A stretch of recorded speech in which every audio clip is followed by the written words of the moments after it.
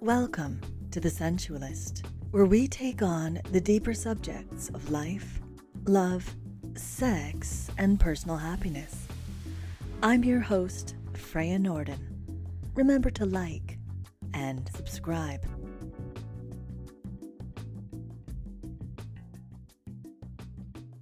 The face of monogamy is changing, and one thing is clear. The way a lot of people are doing it is not working.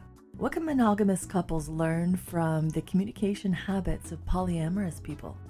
Is one better than the other? Leah Marshall is the founder and leader of the Esther Perel discussion group on Facebook, a community of over 13,000 members from across the globe who regularly discuss relationships, intimacy, sex, desire, and infidelity. I've included the links to Leah's blog and her Facebook group in the show notes. Stay tuned for the beginnings of an ongoing discussion on polyamory, monogamy, communication, and the ways that we can learn from each other in order to better and benefit our own relationships. Good morning, Leah. Thank you for being here with me. Thanks, Freya. It's so great to be back with you. I feel like we recorded together before, and I always so enjoy our conversations and the directions they go. Oh, it's always great to speak to you. You have so much insight into, well, just everything relationships and sexuality.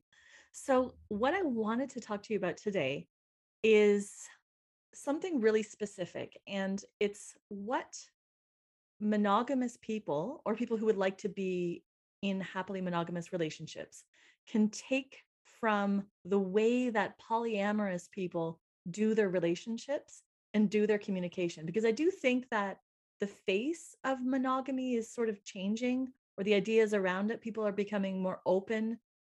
I think when it comes to communication, polyamorous people are a lot more direct about what it is that they're looking for, what it is they want, and what it is they need. And they seem to be much more willing to negotiate how the relationship goes to make it work for them, versus many monogamous people seem to have a lot of assumptions and like, this is just how relationships are. And Yeah, the relationship escalator, it's called. The relationship as actually, I'd love for you to go over what the relationship escalator actually is so that we understand it. And, or sorry, our listeners understand it. And also, when you have this assumption of this is what it is, then you try to force yourself into this container and you may not fit into it, or it may not work best for you. So what I would like to do is, maybe a person doesn't want to be polyamorous or doesn't want to have multiple partners, but they could upgrade their communication game. 100%. Yeah. So the relationship escalator is a term that was coined by the author Amy Guerin, and I think she spells her last name Gahran. And her book references relationship escalator, so she should be easy to find online. And it's this tacit assumption that when we're dating, we connect, there's chemistry, we become exclusive, maybe we try living together, we get married, we move in together, we have kids, we entangle our finances without really talking about all of the steps along that escalator. That causes a lot of problems, especially for people who, we're not all 19 meeting the first love of our life and then sort of molding ourselves to fit this escalator and to fit each other forever and ever. 100%. And one of the things that I've noticed, because I identify as polyamorous, and one of the things I've noticed is that even within polyamory, there's such a wide variety of ways that people define it and practice it. For some people, they're married and they have what's called a primary partner. Generally, that means they live together, they might have kids together, their finances are entangled. And for them, polyamorous means they have like a hall pass, once or twice a year to have sex. Maybe it's in a different city or state than they live in. For other people, being polyamorous means they're involved like in the kink community and they explore kinks that their primary partner isn't interested in with other people, but they're really like emotionally monogamous with that primary partner. Whereas other people practice poly as a way to have like deep concurrent emotional and sexual connections with other people. So one of the things I've learned, because I definitely relate more with first and foremost like that emotional intimacy being there, and then I'm interested in sexual intimacy. The idea of just diving right into sex, if the emotional piece isn't there and the trust and safety isn't there, just is has never been of interest to me. And so one of the things I've encountered in my polyamorous dating is I've needed to get very, very clear on what I'm interested in, what my boundaries are, what's okay, what's not okay, and then also get clear on questions to really dive into early on to see if we're a fit in terms of like our shared, what we're looking to experience in a romantic connection. And that's really different from two people connecting, having an attraction, and then just deciding that, okay, well, now we're on the train. The train's going Exactly. and it's escalating. I actually resonate with that as well. The emotional connection. Maybe when I was younger and I didn't understand this kind of thing, it seemed like it was more sexual because I would, if I connected with somebody emotionally, then sexually I would be turned on. But for me, having multiple connections really doesn't have much to do with screwing them. It's Mhm. more, it's almost like multiple deep, deep loving friendships. And with some of them, there's sexual attraction. And some of them, it makes sense to act on that sexual attraction, and some of them, it doesn't. 100%. I thinking now of a non-sexual relationship I had that was so deeply emotionally fulfilling that I found my sex drive went down a lot. And I think it was because some of my most primary needs around connection were like my buckets were overflowing in those areas. And then I also personally have other outlets for connecting with my sense of eroticism, one of which is pole dancing, one of which is just like honestly talking about sex and intimacy in forums like the one that I lead, as well as others. So it was interesting for me to see kind of how that emotional connection impacted my sex drive. I remember just feeling like yeah, like just very fulfilled in that area, even though we weren't being sexual. Have you ever experienced that? Absolutely. I think Yeah. that it has, I don't know this, but I'm guessing it has something to do with serotonin. And Mm, when you're perfectly content, yeah. you're not in a seeking mode. Right. And when there's something missing and you're kind of looking, it does, I think, amp up a little bit of your dopamine Mm. next to your sex drive. And it becomes very, yeah, you're seeking something. Yeah. But going back to what you said earlier, I was having a really interesting discussion about a week ago in an online forum where I was talking about how the way that I practice polyamory and that's meaningful for me, I wouldn't want to have just like kind of a more sexual connection with someone. Deep emotional intimacy is really what most interests me. And there were some people, and I'm open to dating what's called solo polyamorous, so people who don't have a primary partner but identify as polyamorous, and that's how I identify. But I'm also open to dating people in primary relationships as well. Mhm. And there was a woman who felt very strongly that it's not realistic or kind of right to expect some of the things that I would be looking for if I were to date someone who's in a primary release relationship. And she was basically referring to what I call my polyamory boundaries. So number one, that if I'm dating someone who's in a primary partnership, they're able to show care and consideration towards my needs and feelings even if their primary partner is triggered. And this person was saying, like, that's like not kind of right or fair or realistic. And similarly, that they're able to have boundaries that are different from their primary partner. So let's say their primary partner has a specific boundary about his and my relationship, that he's able to have his own boundaries about our relationship that show care and consideration towards my feelings and needs as well as his primary partner. Curious to hear your thoughts on that. That's actually very interesting because I've run into something for the first time just recently. And I think that is one of the keys. And actually I would love, like when we talk about this, I would love to get into specifics so that people, because when we're talking generalities, it's hard to Okay. know I even can what we're talking I about. can give you I can give you a specific example. Yeah, give me a specific example. Okay, so I'm dating a man. He has a girlfriend of about a year and a half. And he and I have our first solo date, meaning we had had a couple dates where all three of, or I don't know if you'd call them dates. We had a couple meetings, encounters where all three of us were together, connecting, getting to know each other. And then he and I had our first time where we were just the two of us. And we shared an act of sexual intimacy. And I think that the two of them hadn't really talked through, they hadn't like kind of gone down that road of what would happen if, so and so and Leah were to be intimate.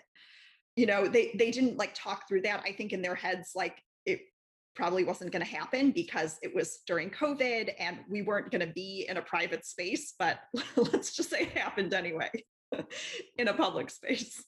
And his girlfriend got super triggered and basically said, or I think maybe the two of them decided together, we're going to take a 2-week pause and kind of like sort this out among us and repair among us. And then we can bring Leah back into the mix. And I'm all for them repairing their relationship. What I'm not okay with is, to me, that essentially feels like I'm dating someone who's emotionally unavailable. Like Mhm. he's very available. And then one moment he's like suddenly totally unavailable. And that doesn't feel like safe for me. That's not like a safe or enticing dynamic for me to be in. So what I would have needed would, in that moment, for him to say, I see that, like to his girlfriend, I see that you're triggered. We're going to work through this. We're going to find something that works for both of us. But I can't cut off contact with Leah because Leah's communicated that when she's in conflict, it's really important for her to have communication. So, we're going to put a pause on the physical intimacy until we can figure out what the boundaries are, but I'm not going to like cut off contact with her. Mhm. So that would have been an example of like him being able to have his own boundaries and show care and consideration towards my feelings. Now, what's interesting is that's actually not the type of poly I think he has the capacity or the interest in doing. I think he's much more hierarchical. And we had actually had conversations about this. Like, is why, even if his girlfriend actually ended up being out of the picture, they broke up, and he kind of came back to me. And I had said, I feel like our relationship philosophies in terms of how we practice polyamory are super different. He believes that first and foremost, protect the primary relationship. And if there's any threat outside, like another relationship that does that, you stop immediately, you repair the primary partnership, and then you can quote unquote like let the other person back in. And that, again, that's like I've dated enough emotionally unavailable people that's just not of interest to me. So that would be like a specific example I have. What about you? So, well, that sounds more like somebody who's monogamous and who's having a side piece. And Yeah. and I think that's a different dynamic. When you're monogamous and then you're just like having a little bit of something extra, that something extra isn't fully it's not important to you. It's not human. It's like you're taking it, you're consuming it. And I'm saying it on purpose Yeah. because she's not there for you to consider the fullness of who she is and what this Right. relationship means to her. And what's interesting is I have a couple friends, I totally agree 100%. And that's why I exited that situation as much as I was like really interested in this person. But what's interesting is I have a couple married friends that I'm very close with that practice polyamory. And what's interesting is I learned that their emotional needs are very, very met through their marriage. And they're looking for at least one of the couples I'm thinking of now. And so when she thinks about polyamory, it's much more about getting, this is crude, but like the different flavor of ice cream at the ice cream Yeah. shop. Yeah. So I don't think she's looking for like a deep, I mean, she's a deep person. I think she enjoys emotional connection, but her bucket for emotional connection is probably like 90% full through her marriage. And what she's looking for is more of like that novelty, that new experience, that kind of like, yeah, that like titillation. So bottom line, all forms of this are valid. And there are going to be people out there who, with the example I shared, would be interested in kind of like, oh, you're free tonight. Oh, I'm free tonight. Let's connect up. Oh, your partner's triggered. She needs a couple weeks. No worries. Like, let me know when you're good. Like, that would totally work for someone. And then Absolutely. it would also like totally not work for other people like myself. So if somebody was wanting to maintain, let's just say maintain their monogamous relationship, Mhm. and there are some breakdowns in communication around sex. One of them is wanting either more sex or more variety of sex, or maybe even more relationships without going outside sexually. Maybe they want more emotional connection and it's seen as, micro cheating or, all these different terms that they make up for any sort of connection that you have outside of your marriage. What can monogamous people do in terms of like, or I'm going to reword that. What's a perspective that they can take in terms of connecting with each other and having these open discussions? Because like what you just discussed now, it's very open. It's Yeah. it's recognizing, well, these are my needs and this is what I need to feel important. This is what I need to feel cared about and this is actually what I want in a relationship. And it's okay if you're not in alignment with that. It doesn't mean we have to fight. It just means that we can't provide each other what we really want. So, okay, maybe we're not going to do this. How Yeah. how can that translate over into a monogamous relationship? I think it needs to start with self awareness. I think half the battle is like people are dissatisfied, but they don't necessarily know like what they want. They just know like they don't want what they have. So I think the first step starts with that self awareness, whether it's exploring pleasure mapping with yourself, like what parts of your body do you enjoy being touched, how, whether it's like exploring erotic blueprints. Are you more, I'm super energetic and also sensual. Other people are more like into kink or like overt sexual experiences, like really like kind of lurid visual images that are sexual. Whereas for me, that's like actually deactivating. So, whether it's like exploring Jaya Ma's erotic blueprints, whether it's doing something like Betty Martin's 3 minute game, where you're talking about, where you're like literally voicing, this is how I want to be touched for 3 minutes. Mhm. So the first step is that self awareness piece. And then I think the second piece is curiosity, because you need to be curious about what would be meaningful for your partner and what your partner's boundaries are, as well as your own boundaries. That's kind of the place that I would start. I think curiosity is way bigger than anybody thinks it is. And Yeah. I have this idea, and I believe that I actually wrote about it in your Mm, group, which I would love for you to tell us about your group as well. yeah. But it was like this monogamy thing, the way that we see monogamy, not monogamy itself, like it's fine as a choice, is like a sacred cow Yeah. that people refuse to even question or get curious about Right. and say, how is the way that we're doing this container? How is it working for us? And is it even working for us the way that we're doing it? And I'm not saying, open up your relationship and start having all kinds of other sexual and emotional relationships. But what I am saying is the rules that you've set, the boundaries that you've set, and the way that you're expecting each other to live, is it serving you and helping you live your best life together as a couple? Is it bringing you closer? Or is it causing you to turn away from each other and stop being curious? Because you know what? A lot of relationships have zero curiosity about each other because they're too afraid to be curious because they're afraid of what they're going to find if they start asking questions of themselves and of each other. Yeah. Like you may be, I'm going to just one more sentence, but you may be Yeah. like the best housemate and domestic partner ever. We get along, we have amazing vacations, we have so much fun, we've got these kids. Financially, we're both stable and we have this great life. And yet, I really just am not motivated to have sex with you. Like, I just don't want it. And I can't see myself wanting it. That ship is passed, and I don't even have any motivation to change that. So it goes untalked about Mhm. instead of, hey, I see one of us is really suffering not having sex and the other one is really happy with it. So what do you want to do about this? What are our options? Yeah, there's so much taboo and then shame and then secrecy and shutting down. Because there's this idea that if I don't desire you, then I don't love you or I'm Yeah. not committed to you. And I think that sexual desire and commitment are two separate subjects.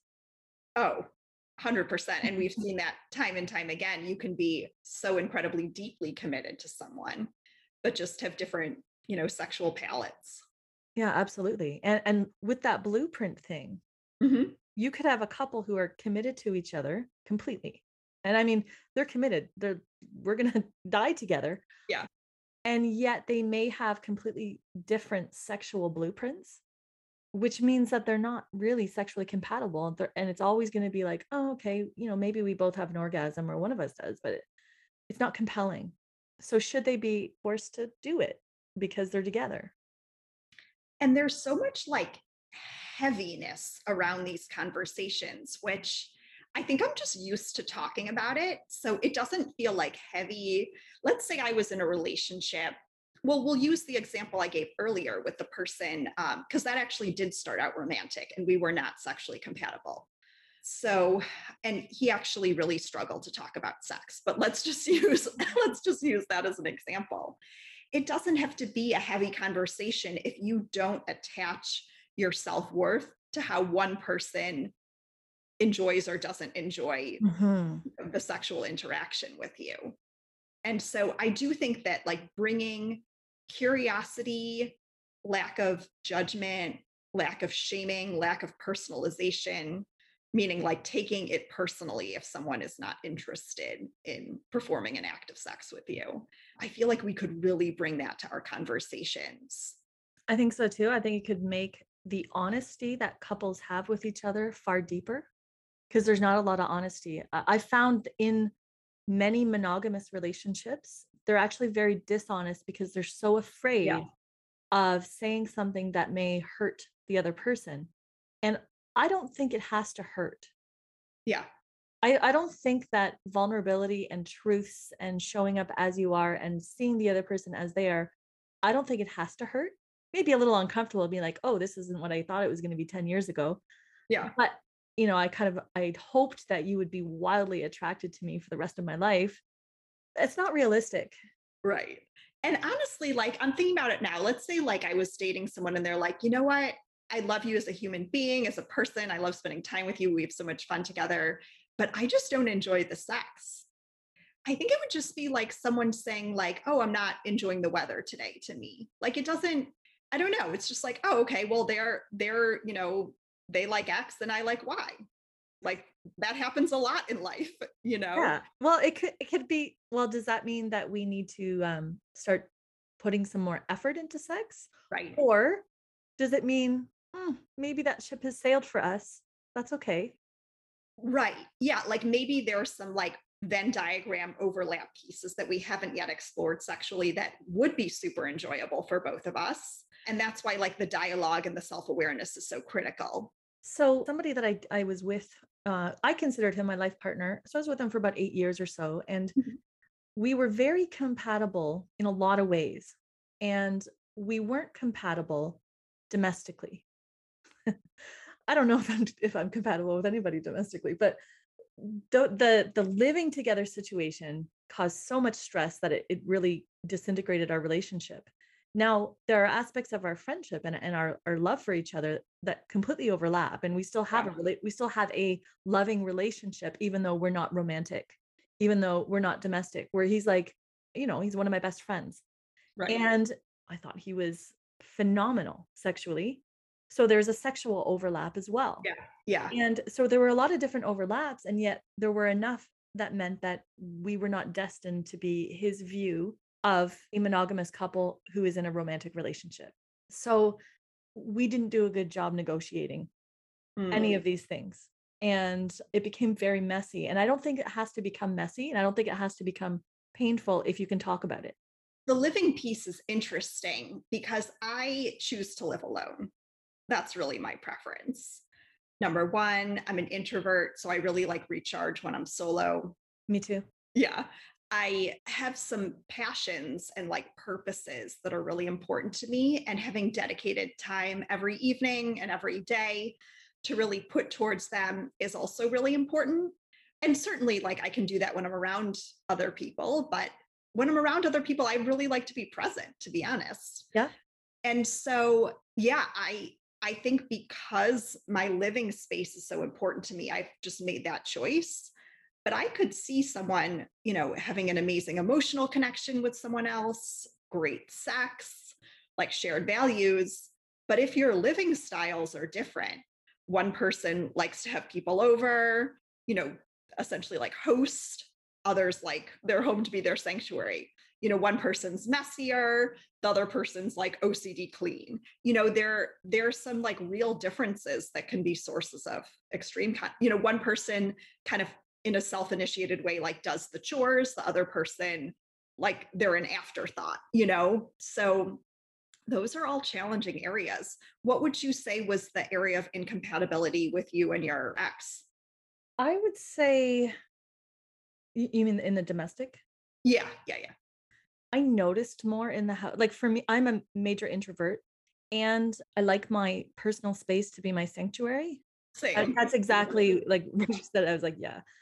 And he didn't notice things. So when he was messy or would drop things or I don't know, spill something or whatever, he just wouldn't notice. And I would find it stressful. And he also didn't notice when I wanted to, so, if I'm working on the computer and I was working on a project or if I was writing or something, or if I was talking to a friend, because I do a lot of talking with my fingers on the computer, he would interrupt me. He would feel like if I was present, if I was somewhere Yeah, around, then in his mind, I was available for him to just say things to. But for me, it felt like an interruption yeah, yeah. I could because, totally. because again, like if I'm engaged, I like to be fully engaged. Yeah, same. So there was conflict there. And there was also a lot of conflict in terms of privacy. I work with a lot of people and like my clients share with me their most private things. Right. And my friendships there's a lot of disclosure in my friendships. Like our conversations, like our chat conversations would be like our deepest things. And yeah, they're through chat and there's a record. And because of that, all of my devices, like, Right. don't look at them. Yeah. You are not allowed to look at my emails or my texts or things like that, because again, these are private conversations. Just because Right. there's a record of them doesn't mean that they're for anybody else to read. So privacy was an issue for me. And so was autonomy, because Yeah. like we came from different generations. I think I'm maybe two generations younger. Mm-hmm. And in his world, because he was in a long-term marriage before me, Mm-hmm. there was much more disclosure, I guess. And I was used to doing what I wanted because I'd been single for a long time. If I wanted to have an impromptu lunch midday while he's at work with a buddy, like a platonic buddy, I wouldn't think about it. I would just be like, oh, yeah, sure, I'll have lunch and go have lunch. And in his perception, it was a clandestine meeting. Wow. Yeah. I And just, I yeah, a really, lot of conflict with that type of thing. So just the compatibility in terms of like, well, how do we want to actually live our lives? I was much more independent. yeah, I relate to all of that. And it's interesting because the topic of autonomy and privacy for sure is another one of those unspoken things that I think a lot of monogamous people don't talk about or negotiate. Whereas polyamorous, like privacy is one of the things I talk about very early on, especially if I'm exploring dating someone in a primary partnership, because some polyamorous want to share everything they do with their partners, with their other partners.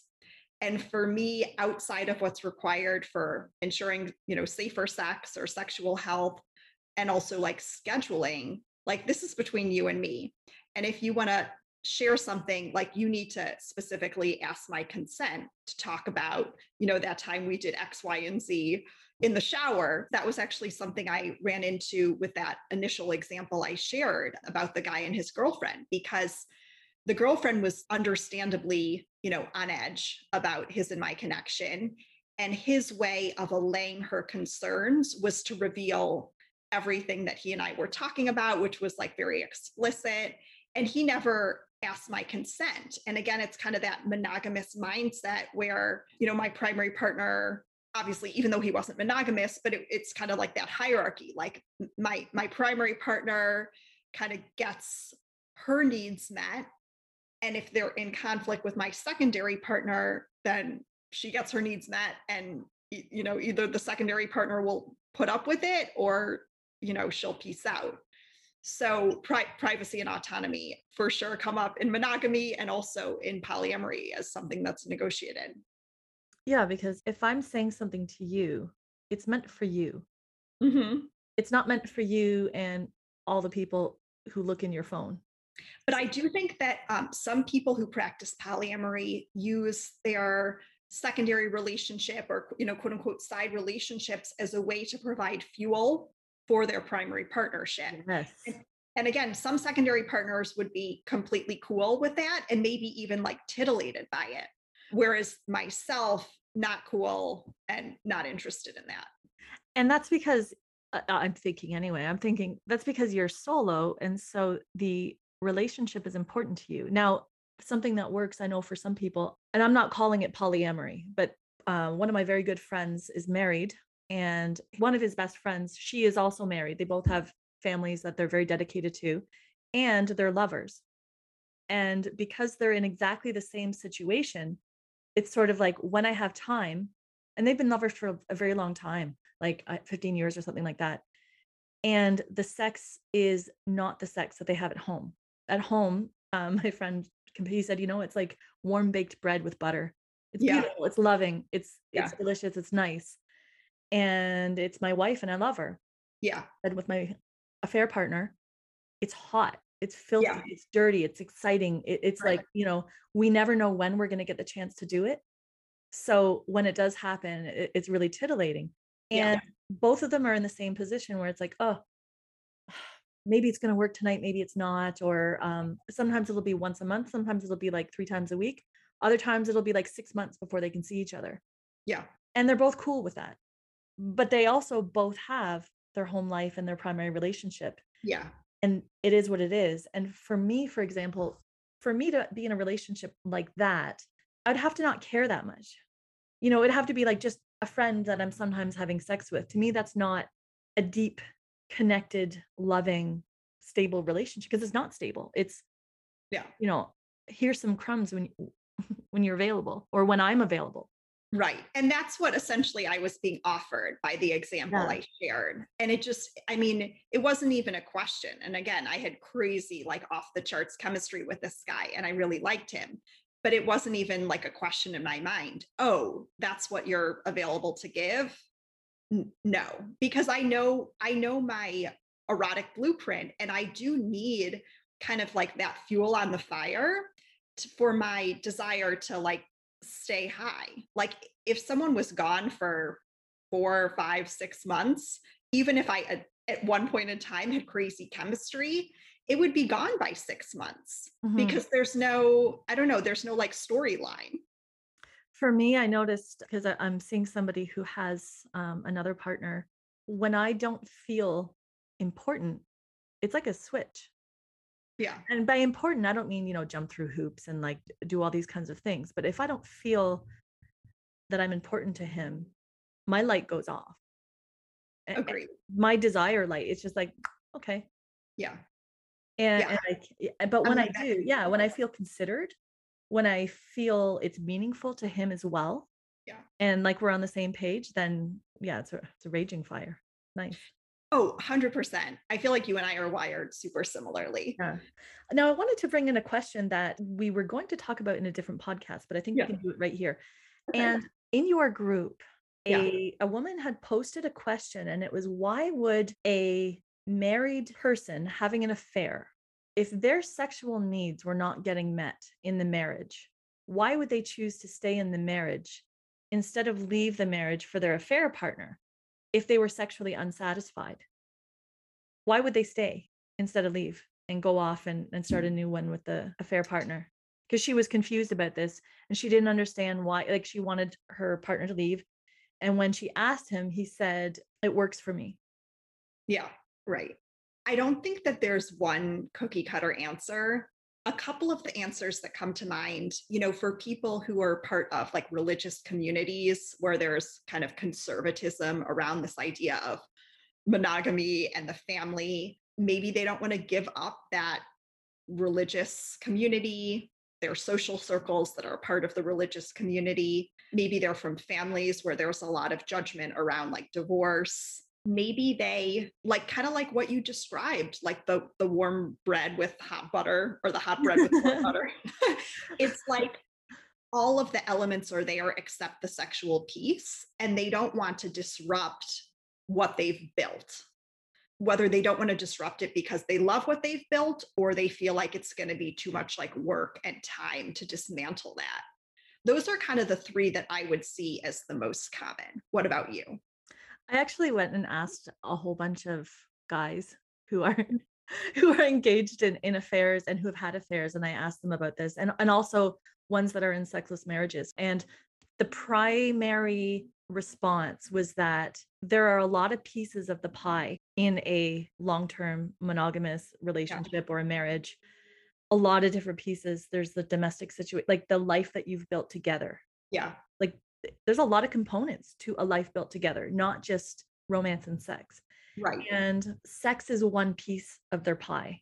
Right. And if the sex is missing, there's still enough Yeah. there for them to be like, yeah, this is a good life. And this is a life that I'm willing to participate in, even if the sex isn't there.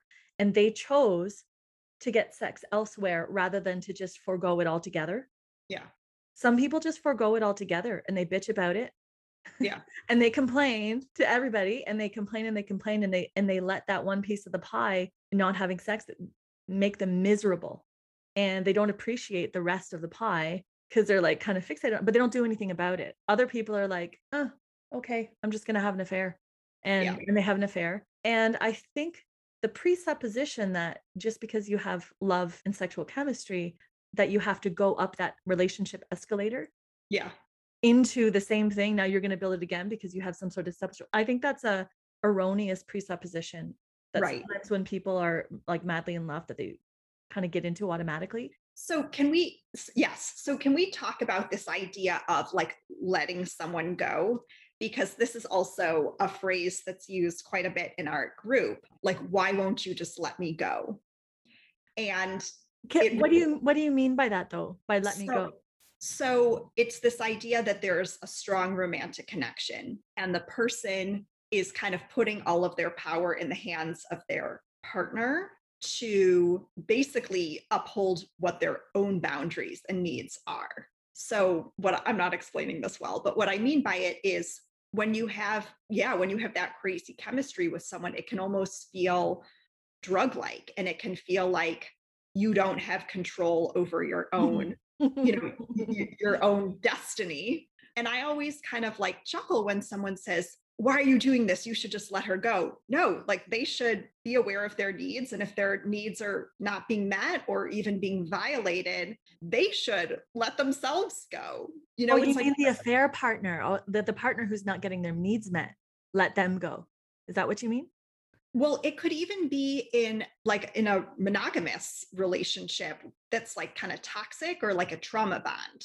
Yeah. Like or in the threads that discuss an affair, a lot of the comments will be either telling the affair partner to let the married person go, just let Okay. him go, or yeah, people telling the married person who's in the affair to let the affair partner like just let her go. Well, if she's not happy, it is her role to say, "I'm not happy, this isn't working for me." 100%.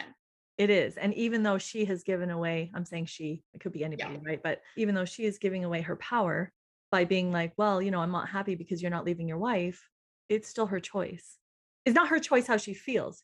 Sometimes when you fall in love, you can't help it. You can't help how you feel, but you can choose to leave it if it's not working for you. You can show up for yourself. Yeah, Right. exactly, exactly, and make decisions and have boundaries that are gonna honor you. Like, "No, I'm not gonna sit here and wait for a phone call all day, Right. every day." And the crazy part is one of the participants in the relationship says it to the other participant in the relationship, just let me go, right? As if they have this, That's very passive. right, right. Yeah. It's not how I would ever do relationships. Yeah. You're essentially putting yourself in this victim mode where you have no Uh-huh. power. And I just wanted to add to that. I don't think that sexual chemistry is not a good basis for building a life together. It may be why you meet and start to get to know each other, but just because you have like intense romantic feelings and intense sexual compatibility, that doesn't mean you're going to make a good monogamous domestic couple going up the relationship ladder forever and ever. It Yeah. just means that you're good together in that way. And you need to look outside of that. You need to kind of let that initial new relationship passion die, which actually in affairs, I think that that can last a lot longer than in a normal escalator because you have all these obstacles. So all of those obstacles serve to keep it exciting and to kind of keep you on edge and keep you unfulfilled and keep you yearning and sort of in that mode of, oh my God, this is God, I would just be happy if we could finally move in together and then I could feel okay because I know he's mine, right? I feel like I'm such an anomaly. The idea of being involved with someone who's married, I just find super, it's a mix of like very stressful and unappealing at the same time. I think that's because you have very healthy boundaries and you know what feels good and you know what feels respectful to you. And a lot of people don't actually know what feels good. I totally hear you, but it's interesting because you so often hear this idea of taboo, and it's like the more something is taboo, like the more people want to do it. And I actually find, at least with engaging in an affair, it's like the opposite. It's like it's so taboo. It's like I have zero desire to go there. Actually, there was a funny story. I was at a work conference about a month ago, and there was a guy. He's like honestly one of the most attractive people I've come across in a really long time. I was like describing him to a friend. I'm like, it's like he's like a toothpaste model and like ritzy resort ski instructor, and he could be in a Cialis commercial. Oh my God. Um, and we just, like we were kind of chatting throughout the event, and I would be at a cocktail reception. He'd always like be at my side, popping over. And at the end of the conference on the final day, he messaged me. He's like, I'm at the bar. I was already back in my hotel room, just like in bed, kind of relaxing. And so I'm like, I'll message you from my hotel room. So we were chatting a little bit, and it went in a bit of a flirty and then like more than flirty direction. And he had a wedding ring on the whole time. And I said to him, I'm like, listen, I'm polyamorous. So I don't get involved with people physically unless there's the consent of everyone who would be impacted. And his response was like, gotcha. But even in that moment with this like crazy attractive, charming man, he had kind of like a Cary Grant quality to him, which is like my weakness. Even in his presence, like the idea of the physical intimacy, it was the opposite effect. It wasn't like more enticing because it was taboo when he was married. Right. It was like Yeah. such a turnoff. It wasn't even like a question in my mind. So I don't know. I'm just wired differently, I think. But I think that speaks to your maturity, like your emotional maturity. You don't need it to be naughty in order Right. to get aroused. And some people, Right. I Right. think Right. some people associate naughtiness or transgression or Yeah. to do or something wrong with exciting. And they Oh, need that excitement. 100%. Yeah. Now we are coming to the end of our time. This Yeah. conversation went by really, really quickly. Can you tell us about your group and Yeah. also about what you offer? Because I know you have these really wonderful programs that you run as well. So Yeah. tell us a So little bit about that. the group is the Esther Perel discussion group. We're on Facebook. We're a community of over 13,000 members from across the globe. Super engaged, super curious community. One of the things that sets us apart is there's no shaming, there's no judgment allowed at all. There's really like a zero tolerance policy. And so you can be very vulnerable and open. First of all, if you join, you'll see other people being super vulnerable and open. And I think that gives our newer members kind of a permission slip, or like that Yes, sense of certainly. confidence, yeah, that they can as well. And we talk about all topics from relationships and sex to infidelity to dating, modern dating, eroticism. rekindling desire in long-term relationships. So we basically cover human connection. And in terms of the offerings, we do Facebook Lives, sometimes with like really famous authors and thought leaders in the space, researchers, other times with just like group members who are doing the work in a really impressive way. And those are, if they're more explicit, we'll just keep them in the group. If they're appropriate for my YouTube channel and any colleagues who might potentially come across my YouTube channel, I'll put them on YouTube. So there's the interviews, and then we're doing a live event in Florida in March to celebrate our 5-year group anniversary. So that will be a mix of like really fun socializing. We'll have, for kind of each of the different flavors, we'll have some polyamory specific things. We'll have some kinks specific things. So we're kind of coming up with the program as we speak, but we expect just a very open-minded, sex positive experience over 2 days in Florida at one of my favorite resorts in the Miami area. So you can join the Esther Perel discussion group. You can follow my YouTube channel. And those are the main ways to engage. Wonderful. I'm going to put all of those links in the show notes below Great. Yeah. and any other resources that you wanted to share with us. And thank you so much for being on the podcast today. Thanks, Freya. This was a lot of fun. And I hope to talk soon. Sounds great. Bye, everyone. Thanks for tuning in. Bye.